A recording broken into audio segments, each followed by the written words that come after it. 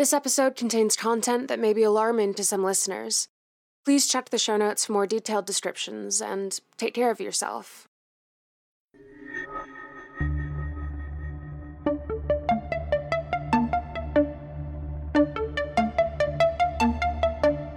Null and Void, a Piece of Cake Podcasting Network production.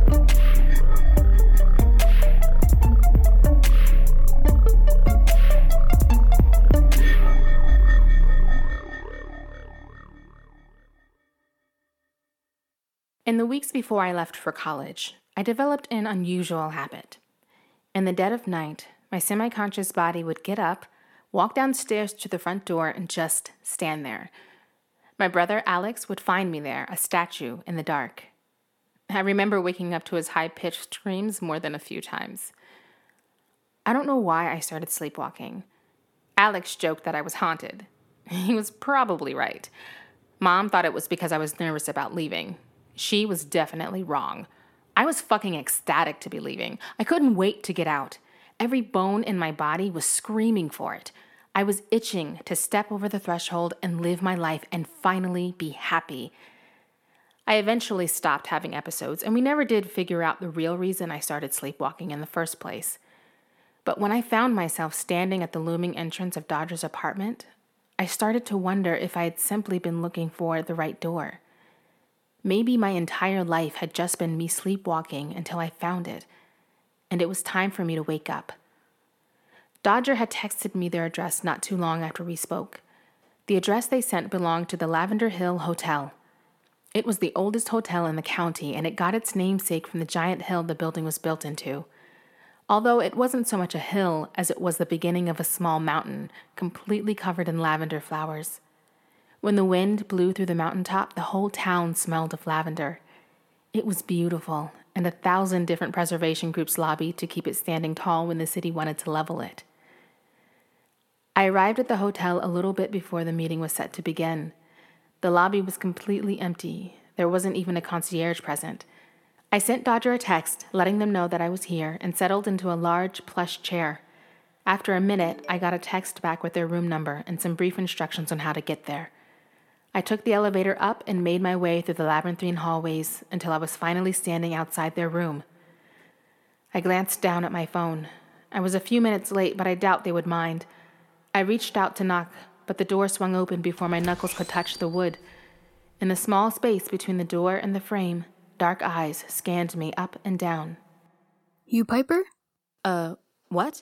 Yep, it's you. Come in, you're late. Dodger, or the person I assumed was Dodger, towered above me, a tangle of red hair on their head. They motioned me inside, and after a quick glance behind me, shut the door. Dodger's room was not what I expected. The front room was the size of my 500-square-foot apartment. The walls were a deep royal blue with splashes of gold, like stars across the sky. There were 2 other doors in the room, both painted gold along with the ceiling. I was starting to sense a theme. In the far end of the room was a dining table and couch, which was occupied by 2 others. As I entered, I could hear a soft song playing from speakers I couldn't find. Come on in. You want something to drink? No, I'm fine. Thanks. Everyone, this is Piper. Piper, this is Chris. Hey there. And Nikki. Hi. Hello. Feel free to grab a seat. They motioned to the table and disappeared into one of the rooms. I could see the edge of a bed and something covered in a sheet. A dark blue shape against yet another dark blue room. Definitely a theme. I glanced back at Chris and Nikki. Nikki gave me a small smile, which I returned. I thought about saying something, but the silence made my throat dry. I should have accepted a drink from Dodger. But what if they had poisoned it?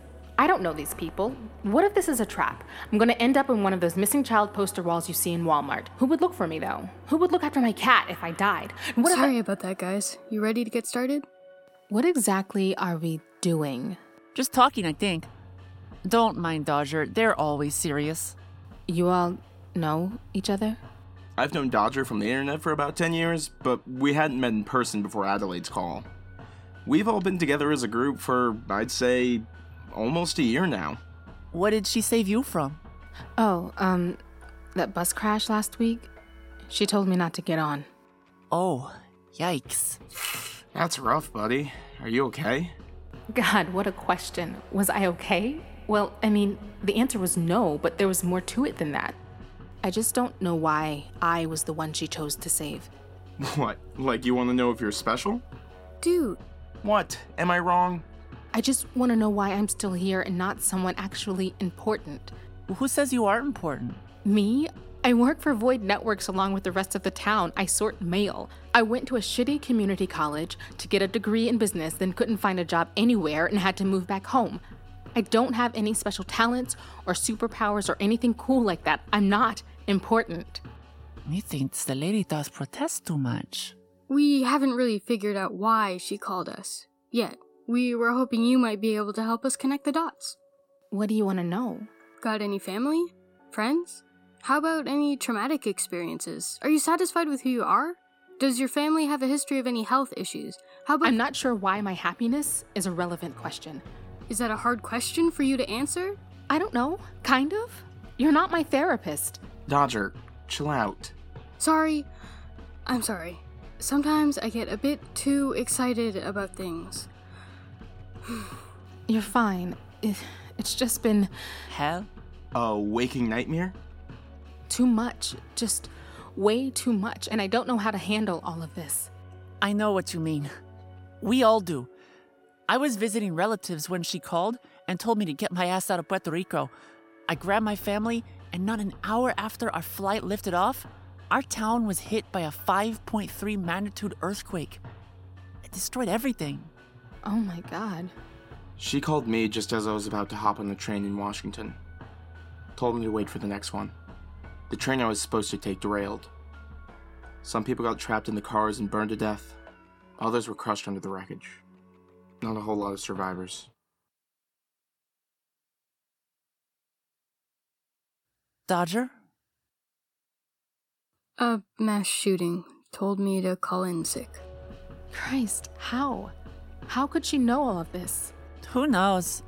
Dodger thinks she's a god. I didn't say that. I said she might be some sort of prophetic spirit or something. Same thing. No, a god is a deity capable of creation. It's entirely based on faith. I have faith in Adelaide. Yeah, but she manifested before your faith. All I'm saying is that you can't have a god as the direct... A god wouldn't do this. A god would have more foresight about who they were picking. Adelaide was different. She was real. And regardless of how I felt about it, I was alive. So, how do we get her to call us again? Do we want her to? What if we could warn people about critical events? She saved us, but what if we could use her to save others? Exactly. She may have saved us, but for what? With her help, we could do so much. We could make our lives worth it. But how do we get a hold of her? If she only calls right before a major accident, there's no way we can predict that. Unless we start purposefully causing major accidents. We are not going to kill anyone, dude. I never said we were going to kill anyone. Causing an accident wouldn't help us save more lives, Dodger. Besides, I'm a nurse. I made a pledge to do no harm. I know that. I was just spitballing. What do you think we should do? I have zero ideas. Look, it's getting late. Why don't we call tonight? We can meet up again sometime next week. I'm fine with that. We'll meet here again. Works for me. Here, Piper, give me your number. We can carpool next time. Oh, sure. I can't drive, but I can help with gas, I guess. Do you need a ride home? Oh, no, I'm not too far from here. I'll walk. Okay, if you're sure. I am. Thanks, though. We parted ways.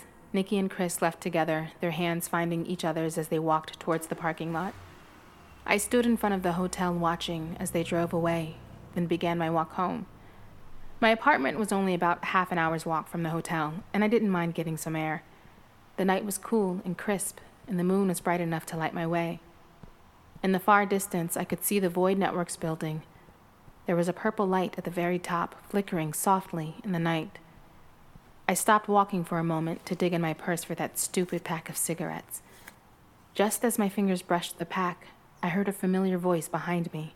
Hey, mind if I bum one? Oh my I'm sorry. I didn't mean to scare you. Oh, you nearly gave me a heart attack. I'm terribly sorry. Oh, I'm sure. Here you go. You know, they say smoking will kill you. Well, a lot can kill you these days. Unless a cute girl warns you ahead of time. You think I'm cute? She looked at me with those cold gray eyes and my throat went dry. I swallowed and tried to say something, anything that wouldn't make me sound like a total moron. I mean, you're not what I expected was going to happen to my life. What did you expect was going to happen? I didn't expect to make it past 25, that's for sure. Well, I'm glad you're here. You're pretty important. Come on, I'll walk you home. I'd love that. It's this way. Wouldn't it be faster to go down the main road? I like to take the long way back. Hold on. You know where I live? Kind of. How? Wait, why? Piper, keep up. It's like I said, you're important. I want to make sure you're safe. Is that why you saved me? Because you think I'm important? Piper, you are one of the most important people on this planet right now. But I'm not. I'm not some anime protagonist who's going to save the world from Lord Ozai and his giant meteor, or Calamity Ganon, or the... Piper, spare me your pop culture references. I get it. You don't think you'll amount to anything. I'm here to tell you, without a doubt, you are wrong. Granted, you have a lot to learn before you're ready to save anyone, but I believe with your friend's help, you can save the world. Adelaide reached out and cupped my cheek. Her hand felt so warm against my face. I couldn't help but lean into it. Wait, was that an Avatar reference? Look, the message still stands. There are plans for you, but I can't tell you what they are yet. God, I hate that trope. Why can't you just tell me now? Communication is important for any working relationship. I don't have it all worked out yet. I'm still waiting on some variables before I can let you know everything. Besides, certain people have ears everywhere, even where you least expect it. Shivers ran down my spine as her lips brushed my ear. She smelled of cocoa butter and something I couldn't quite put my finger on. I took a deep breath and Adelaide stepped back, bitter cold air filling the space between us. I'll call you soon, once I have everything worked out. For now, just stay out of trouble, okay? No promises. Piper, please. Okay. I'll try to stay out of trouble. Good. Now get some rest. I hesitated. I didn't want to leave.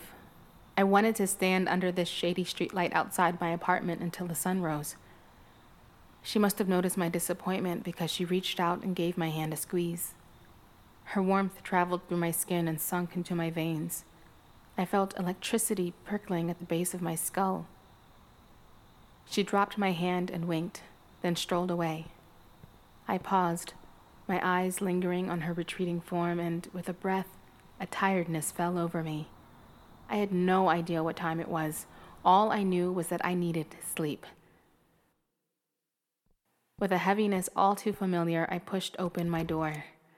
I was greeted by the usual chorus of meows from my soot ball of a cat, furious that she had been left alone for so long. I made my way to my bedroom, cooing at her as she wound her way between my strides. Not much later, I was in bed, staring up at the ceiling. Despite the weight in my chest, a thought gripped my mind. I was important.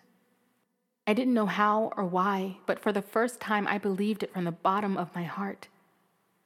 Just as I drifted off to sleep in the early morning, another thought drifted across my consciousness. God, I hope I don't fuck this up.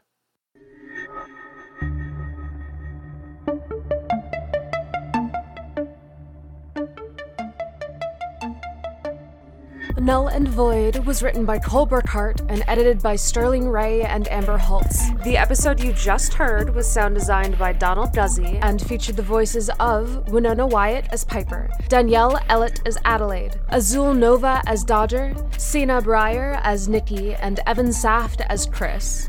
This episode was made possible by our Chief Executive Officers, Katie Human, Amara Augustine, Daniel Sang, and Ann Bard.